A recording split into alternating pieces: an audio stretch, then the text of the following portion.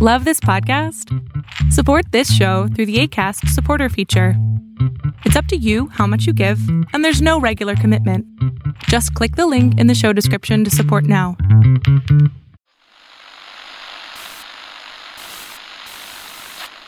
Nine, 12, 10, 28, 2, 23. This is Deep State Radio, coming to you direct from our super-secret studio in the third sub-basement of the Ministry of Snark in Washington, D.C., and from other undisclosed locations across America and around the world. Hello, and welcome to another episode of Deep State Radio. I am David Rothkopf, and this week I am coming to you from Tucson, Arizona. So I'm a little bit closer to Kori Schake, who is in California, with an eye on absolutely ghastly situation, wildfires spreading near and far near where she grew up. Maybe we'll talk about that a little bit. And in Washington, D.C., in our special studio in the third sub-basement of the Ministry of Snark, we have two of our very favorites. That would be Ed Luce of the Financial Times, dressed as always in a tuxedo, looking exactly like James Bond, and David Sanger, a farmer from the foothills of Vermont, wearing just an overall, unbuttoned on one side, holding a pitchfork. Now that is the first visual you have ever offered on this podcast that I'm happy about having. Yeah, Vermont Gothic. Unfortunately, Vermont Gothic these days usually involves heroin, but we'll set that aside for a second because, believe it or not, even references like that do not live up to the strange circumstances that we find ourselves in Washington, D.C. Last week, you may recall, we were discussing the fact that the Secretary of State of the United States had referred to the president as a fucking moron. And the president recently seems to have acknowledged that he heard of this and challenged the Secretary of State to an IQ test, which, I think just the challenge alone suggests how that would turn out. And then Senator Bob Corker, a Republican, the chairman of the Senate Foreign Relations Committee, suggested that the president was sending the United States and perhaps the world in the direction of World War III, and that he was a child and that he was in need of daycare in the White House, and that the people in the White House spent much of their time trying to control the president's outbursts and manage the president so he didn't create some kind of catastrophe. Now, interestingly, what was surprising about the Tillerson outburst and the Corker outburst was not that two of the most important people in the Republican Party and the government of the United States thought the president was, in one way or another way, unfit for the office, but that everybody knows this, and it's just coming to light now. I have not spoken to a single person who thinks that Trump is mentally fit for the office he holds, and everyone is terrified of what's going to happen if he continues to melt down or melts down in some much worse way. Now, that's a kind of a bold assertion, and that's where I'd like to begin. David Sanger, you go cocktail party to cocktail party in Washington, D.C.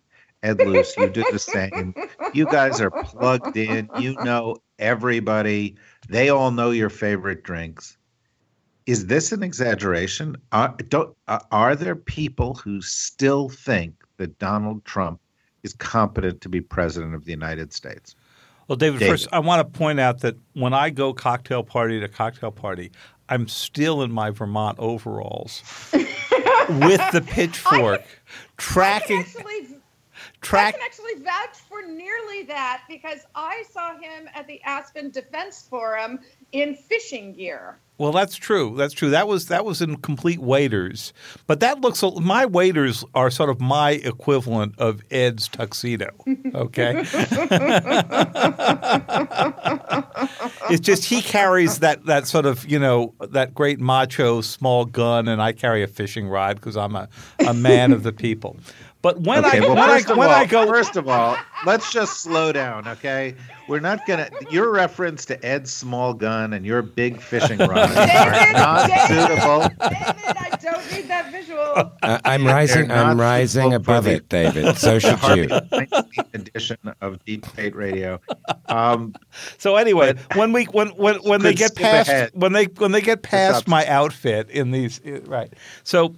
To your question, first of all, let's stop and think how remarkable it is to have the chairman of the Senate Foreign Relations Committee, who is a very sober and understated guy. If anybody had ever spent any time with Senator Corker, he is not given to outbursts of any kind.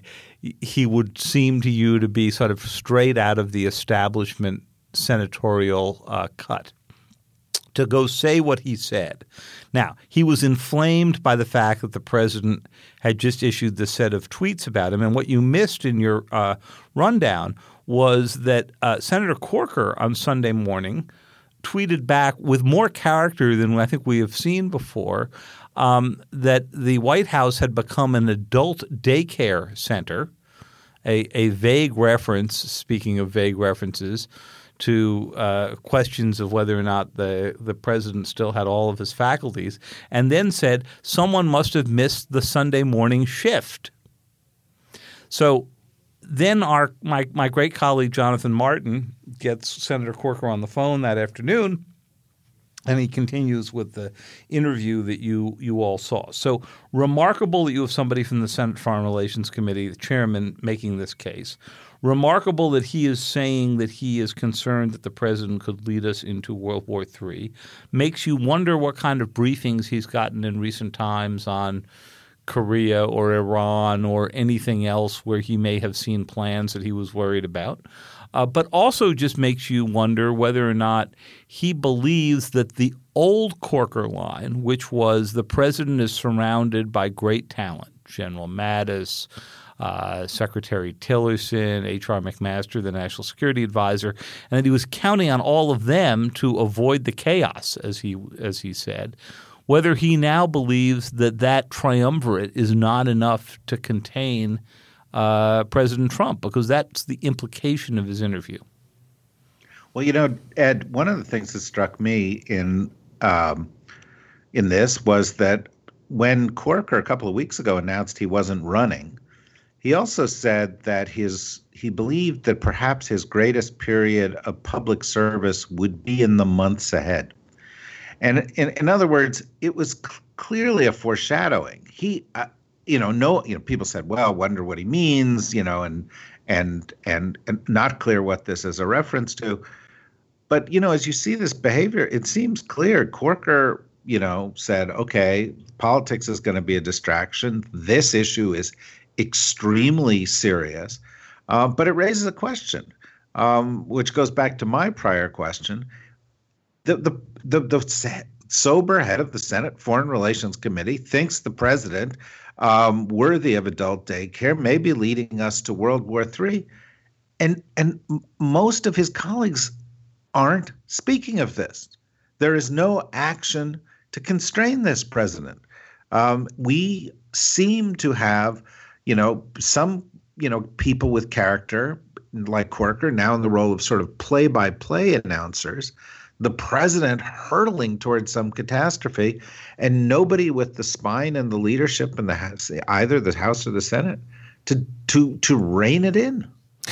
So I agree with the premise of your question. I also agree with David's point that Bob Corker saying what he said is quite different. The calm and historically very well passed in his language, Bob Corker saying, is very different to John McCain, with his sort of fairly trigger-happy approach to public relationships. Very different. And I also agree that the conversations I've had indicate that most Republicans think exactly the same way, and Corker has probably thought the same way all along. The question is whether Corker is going to be joined by other Republicans, and whether the Republican Senate, which is ultimately the place that can hold President Trump to account, the others, the Mattises and the Tillersons and so forth, can curb the president's instincts, attempt to educate him, put their heads in their hands when he departs lethally off script, but they cannot hold him to account. The question is whether Corker's, just a one-off, or whether there are going to be more. And right now, it's hard to say, but Corker is also on the Budget Committee.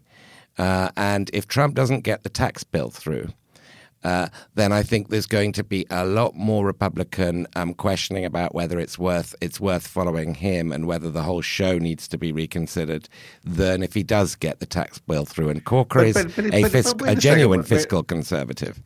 But wait a second. There's no chance he's going to get the tax bill through. Well, there is even lower than no chance since Corker has declared independence. So he's got a 2-vote margin, and he managed to anger one of the 2 votes. But it's beyond that as well.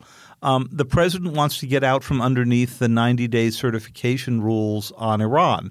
Well, guess who wrote the 90-day certification rules on Iran? Corker did, in an effort to sort of keep Barack Obama and what they assumed would be President Hillary Clinton have to go recertify this every 90 days, and ended up with Trump.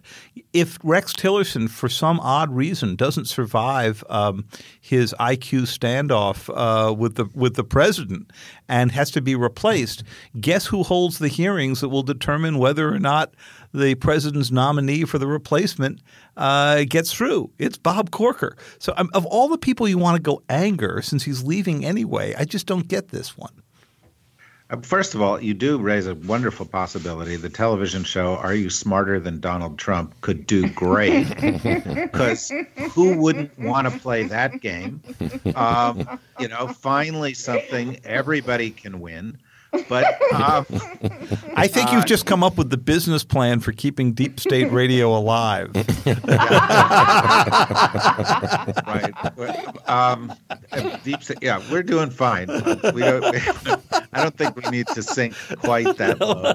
But Corey, I'm so glad to be able to talk to you. First of all, I do want to say, sort of publicly, the wildfire situation in California is awful. I know it is affecting where you are from and where you have a house. And we, obviously, our thoughts are with you. I think this is a ghastly situation. Thank you, David. I was on a plane coming home from Turkey when the fire department evacuated my neighborhood night before last, and I still can't get back to find out whether my house is standing. So it's serious wildfires in the great state of California. I'm especially worried for folks in the community who've already lost their houses. Well, so are we all, particularly since we are a country that does not seem to have the capacity to handle natural disasters. And that, that's not unrelated to where I wanted to go with this question. I mean, you look at Puerto Rico right now, 84% of the people still do not have electricity. About more than a third still do not have drinking water. Something like almost half of the banks in the country are closed.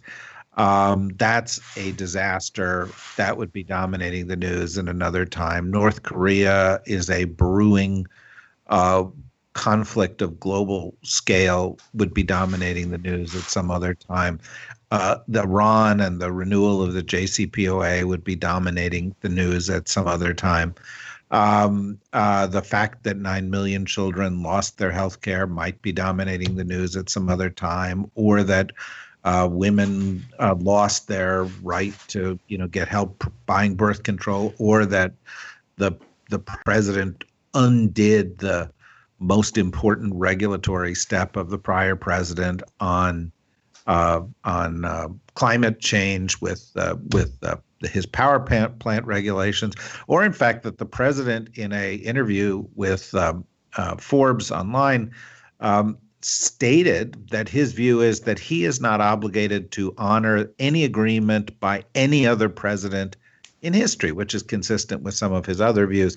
And then on top of this, you've got this growing sense that the president is not competent. You've got a special counsel coming after this guy. It feels different from anything I've ever experienced. It feels almost like the Twilight Zone. Can you think of any historical analogy from the U.S. or any other period that you've studied that resonates with this, that we can learn something from? Oh, David, thank you for pitching one slow and over the middle of the plate for me. I can think of several instances. In fact, virtually every president in the 20 years in the run-up to the American Civil War who lacked the political skills and the legislative power to actually solve problems that need solving in this country. And I realize that's an alarming comparison. But what is so striking about so many of the examples that you mentioned, David, is all of them have a commonality, and it connects back to what Ed and David were talking about, which is this president seems to have no capacity to identify policy goals, to develop a political and legislative program to achieve them, and then to pay devoted attention to that until it's accomplished. I mean, I still think the best summary of the Trump administration was given by Ben Wittes, which is that their malevolence is being outrun by their incompetence. Because the president just doesn't, right? Like, as Ed and David were saying, really? You're going to make an enemy of Bob Corker instead of letting him quietly head off into the night because he's not running for re-election? The only description of President Trump's behavior that makes sense to me is one of complete lack of discipline to get things accomplished. He just kind of lashes out in every direction. You know, this morning, Puerto Rico, we're in week 3 now of Puerto Rico remaining underwater, and the president launches, starts firing in every direction, but has no effort underway, near as I can tell, to help our fellow Americans in Puerto Rico dig out of this mess. It's really shocking. Before we leave the subject of Corker, though, I want to fire one round on that, which is, it's wonderful that Bob Corker's eyes are finally turned Zionward, but let us not forget that he was one of the early validators of candidate Trump, and at several points snapped his fingers and said Republicans need to get in line behind this president and his agenda. So before we make him a hero of the Republic, let's see him actually, do something about it. Well, this is at the core of some of this, right? There are disgusting people out there who are senators and congressmen who have said, yes, the president's crazy. Yes, the people around the president are bad. Yes, the president's doing immense damage to the United States in a lot of areas, but I may be able to get my thing done if I just keep my mouth shut and see if I can play my cards right in this new Trump era, as opposed to fulfilling their obligations to the Constitution of the United States. Yes, I think that's right. That Republicans, right? Like, this is the time in which this is an argument we have to win within our own party. And it is a once-in-a-lifetime opportunity to define whether we are a political movement that has fundamental principles or not. And almost everybody's failing it right now. David, one of the things that I admire about the New York Times is that you guys try to be, very even keel and balanced. I know a lot of people say, oh, no, the Times is a left-wing group of maniacs and so forth. But I really felt, particularly last year during the presidential campaign, that you guys bent over backwards not to get overexcited by the Russia story, when in fact I felt the story was much greater than you guys were hinting at. But I just wonder, to what extent is everybody somewhat complicit in bringing us to this point of, almost Fellini-esque breakdown in Washington and putting us on the brink of giant calamity? And by the way, while every single day smaller calamities happen, undoing that Obama rule on power plants, undoing women's coverage for birth control, undoing TPP, undoing or trying to undo NAFTA, weakening NATO, sowing the seeds of racism across our society, et cetera, et cetera, et cetera. This is corrosive. And I just wonder about this issue of treating it like it's something even remotely normal. Well, David, this is a constant source of discussion in newsrooms across the country and certainly in the Times newsroom as well. And I've always said I think it's extraordinarily important that journalists who are covering this administration not confuse themselves or confuse their role with becoming a part of the resistance. And I think it's absolutely critical to our understanding of what our job is and what our role is in the course of a constitutional democracy. And nothing would undercut the authority of major respected news organizations, whether it's the Times or the Post or the LA Times or the FT or any of the networks, more than going the route of seeming highly partisan. And certainly we are charged every day with people who say, well, I read 5 negative Trump stories on page 1 and so forth. And of course, negative is in the eye of the beholder. But the main thing to remember about Donald Trump's presidency so far is he's doing exactly what he promised when he ran. If you weren't aware that he was going to roll back the environmental standards, if you weren't aware that he was going to roll back women's access to both abortions and, in this case, birth control. If you weren't aware that he was going to try to scrap the Iran agreement, then you were living on a different planet during the 2016 campaign. And so I think that voters are getting exactly what this is, and we are letting this play out on page 1. On your one brief point on the Russia case. Here, I think, and forgive me for sounding overly defensive on this, we plead not guilty. We laid out as well as we could with the data that we were able to gather prior to the election, when we did not know about much of the social media, but we did know about many of these other cases. We laid out the intelligence case for Russian meddling pretty fully in more than a dozen stories that ran actually nearly 24 stories that ran prior to the election, and then, of course, our big reconstruction of the Russia hack that ran in December. Okay.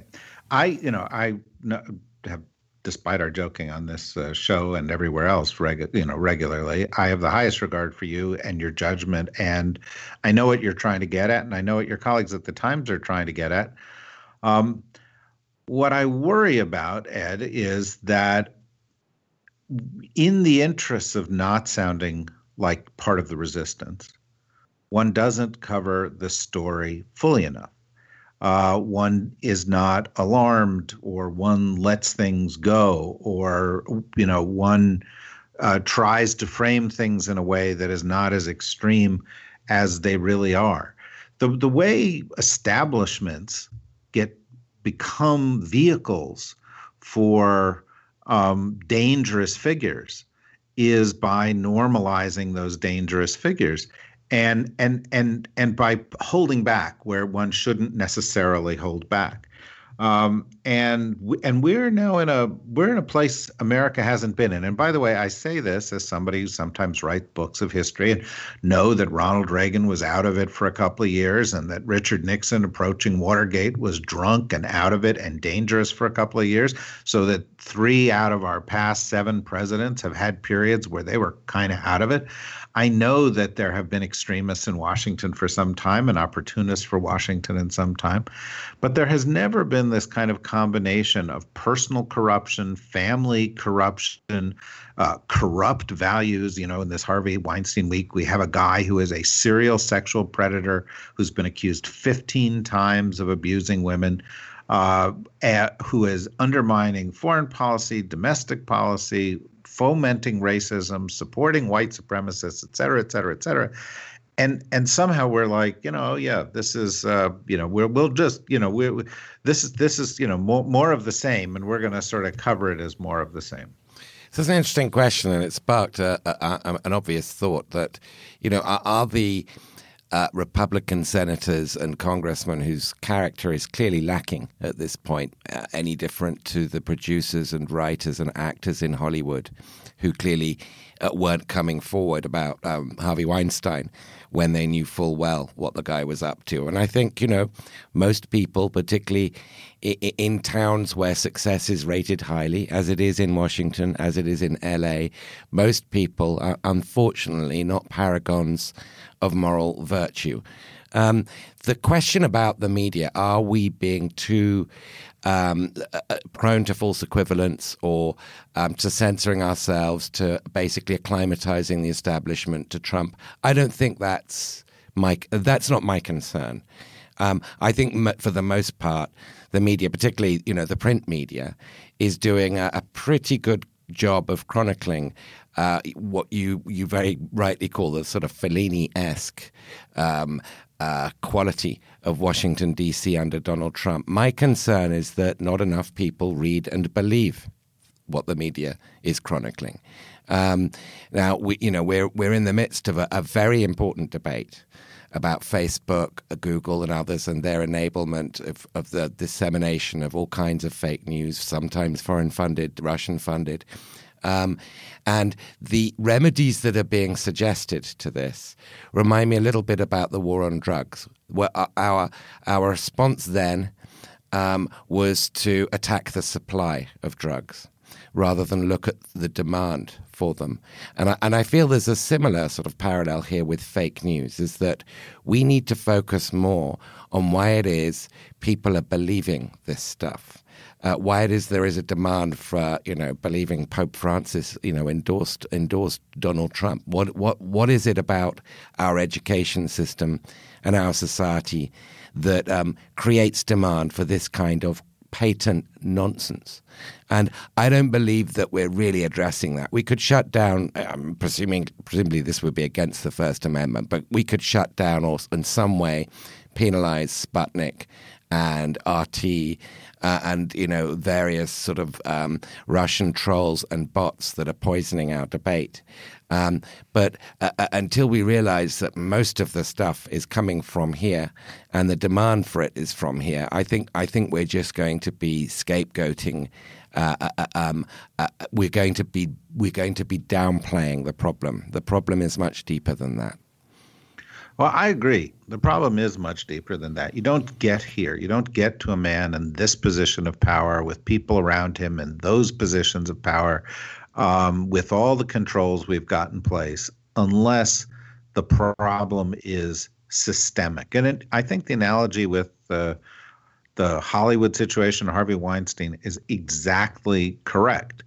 The reality is that is a system set up by men for men to give privileges to men in power that does not really tolerate attacking those men in power, where they protect themselves with their silence, where many of the women afraid of the men in power protect them with their silence, where the media covering this thing, all of whom have known about it for decades, protect the people in power, and all of a sudden you get this moral drift.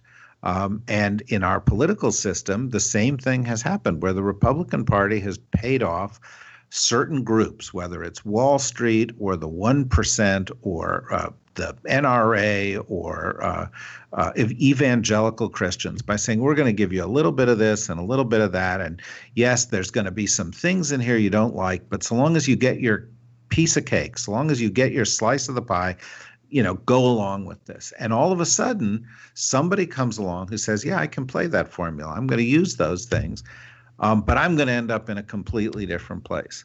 And so this is an indictment of the establishment, and the establishment includes those in power, whether in government or in the media or something else. Or no, Kori, am I completely wrong? This is your chance, Kori, to say, David, you're completely wrong. David, you are completely wrong. Once again. No, you are not completely wrong, but I have a different analysis than you do. And I do think it's unfair that only the Republican Party of our two major political parties came in for indictment on that count, although you did say it's a more general indictment of the establishment. And I did not intend it to be partisan. I think the Democrats bear just as much responsibility. Excellent. That's an excellent clarification. The Republican Party has taken us to a particularly awful place. Yes, by making Trump our candidate and getting him elected. So I agree with that piece. I have a more hopeful interpretation of it, though. Which is that this is what the American political system looks like when it's working, right? Like the political party leadership, in my judgment, on both sides of the line, have drifted to strident places, right? Like Republicans on tax reform and overturning Obamacare. That, the party leadership has gone to a place of strident doctrinal views that may represent the actual positions of the base, but are inadequate for building a broad political coalition. And I do think this election has served to identify some of the big problems that people are really worried the government's not addressing, right? The incapacity to pass legislation. We've been under sequestration top line limits for 9 years now. The Congress hasn't passed a budget. People whose jobs are going away, people whose professions are going away because of the rapid innovation in technology are really scared about where this takes us and feel like their lives are on a dead end. Their children's lives are going to be worse than theirs. Nobody in either political party has addressed those people's concerns before Trump. Now, I don't think Trump either has the capacity to offer solutions or is offering solutions that are going to address people's problems, but he was a great big loud roar. By the way, I love the deep state nerd who recognized and tweeted out that my comment about the barbaric yawp over the rooftops of the world was from Walt Whitman. So thank you for being such fantastic nerds, Deep State Radio. Let me conclude by just saying that I actually don't think our political system is incapable of solving these problems. We always seem to think that democracy has silted up and we're newly incapable of addressing these challenges. But the great thing about our democratic system is that people are going to turn keys in the locks and figure out how to get elected by offering solutions. Can I say something here? A mild and very rare and uncharacteristic disagreement with Kori. I think that the Republicans didn't suddenly produce Trump. I think the system wasn't working because, uniquely so, one party when a president from the opposing party was elected, namely Barack Obama and the Republicans, one party chose to oppose anything he did, even if it was something they supported beforehand. And that changed, that really parliamentarized a system that isn't designed to be parliamentary.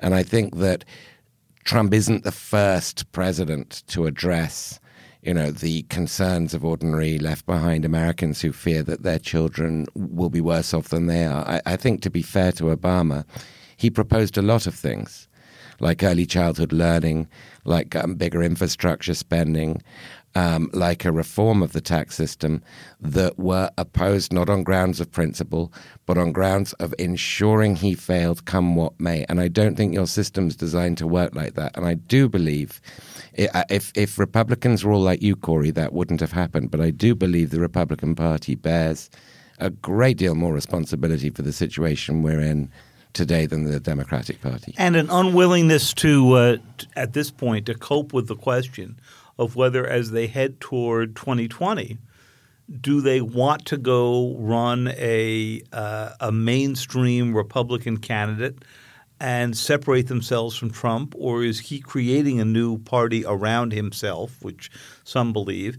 And the real cynics about Bob Corker believe that, in fact, his plan is to leave the Senate in 2018, run for president as that establishment candidate in 2020, and hire Kori Schake as his national security advisor. Well, look, I think whether Corker thank you runs, for that vote of confidence, David Sanger. Hey, listen, just be sure that if you get that job, that Ed and I are first on your list for leaked documents, will you? Yeah, and Ed are already first on my list for leaked documents. Yeah, well, and that's because, of course, Corey, as a honorable public servant, has no list for leaked documents. But that is also true. But we would be first on it if she had one. Right. But it would make her choose between tuxedos and fishing waders.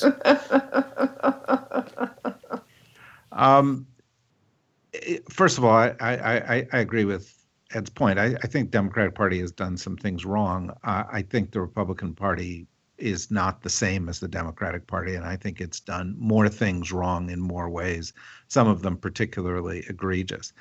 But I wonder, sometimes how history is going to look at all of this and how it's going to explain it all. And I recognize, even listening to the three of you, that I am the least sanguine about this situation, even if all three of you are quite deeply concerned about it. I think I'm more concerned than you are. I think it's more aberrant. I think it's more dangerous.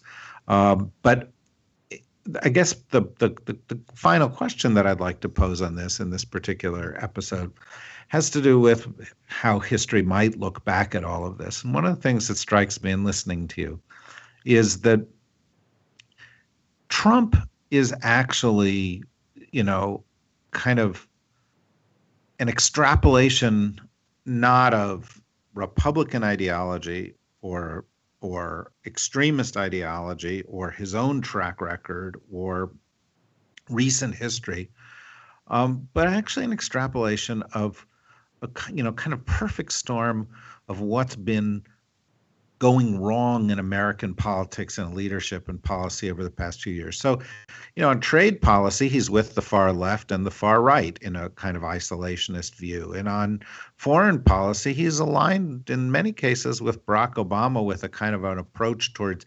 disengagement that's not the approach that we've taken historically in the past. And obviously, he picks up on some of the code language, values, politics of the extremes in the Republican Party since the Tea Party movement and the Gingrich Revolution back in the 90s, that which even traces its roots back to Reagan in some respects.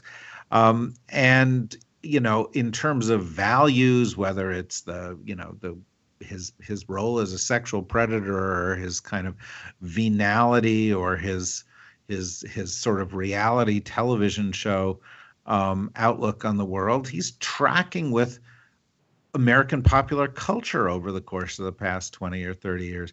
And that, it may be that the thing that's distinguishing about Trump is that most presidents have a few of the bad traits of their era, and he has all of them. That he is kind of the vehicle for everything that's gone wrong on the right and on the left and in the center and in popular culture, in a really kind of extraordinary way.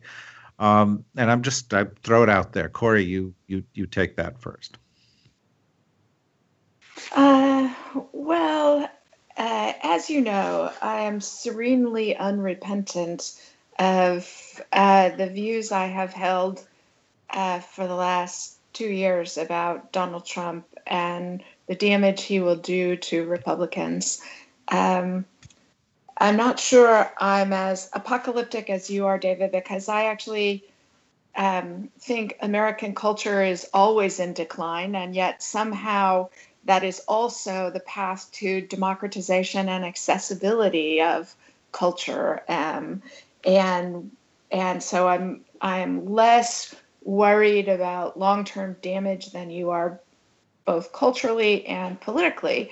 Politically, what I believe is that, the Founding Fathers had a very grisly imagination for what was possible in mob violence, for what was possible in demagogues, and built extraordinarily sturdy institutions and checks and balances. And they look to me to be working very well in this great test for our country. And Donald Trump would have to up his game rather substantially to be able to actually be anything other than, a paragraph in history books 100 years from now about there was this weird time when America ruled the world, had almost every conceivable advantage available to it, and made a series of really stupid choices that compromised a lot of those advantages and took them some time to dig their way out of that hole. Okay. Well, look, we've run out of time for this episode. I think we should continue it. I think we need, obviously, to focus on the consequences for foreign policy, and we'll do that in our next episode this week. I want everybody to join me in thanking once again Kori Schake, David Sanger, Edward Luce, and we'll see you again real soon here at Deep State Radio. Deep State Radio is a production of the Deep State Radio Network, a division of TRG Interactive Media. Our podcast today was produced in cooperation with Goat Rodeo Productions and was supervised by Ian Enright. Join us again for another episode of Deep State Radio. If you don't, we know where to find you.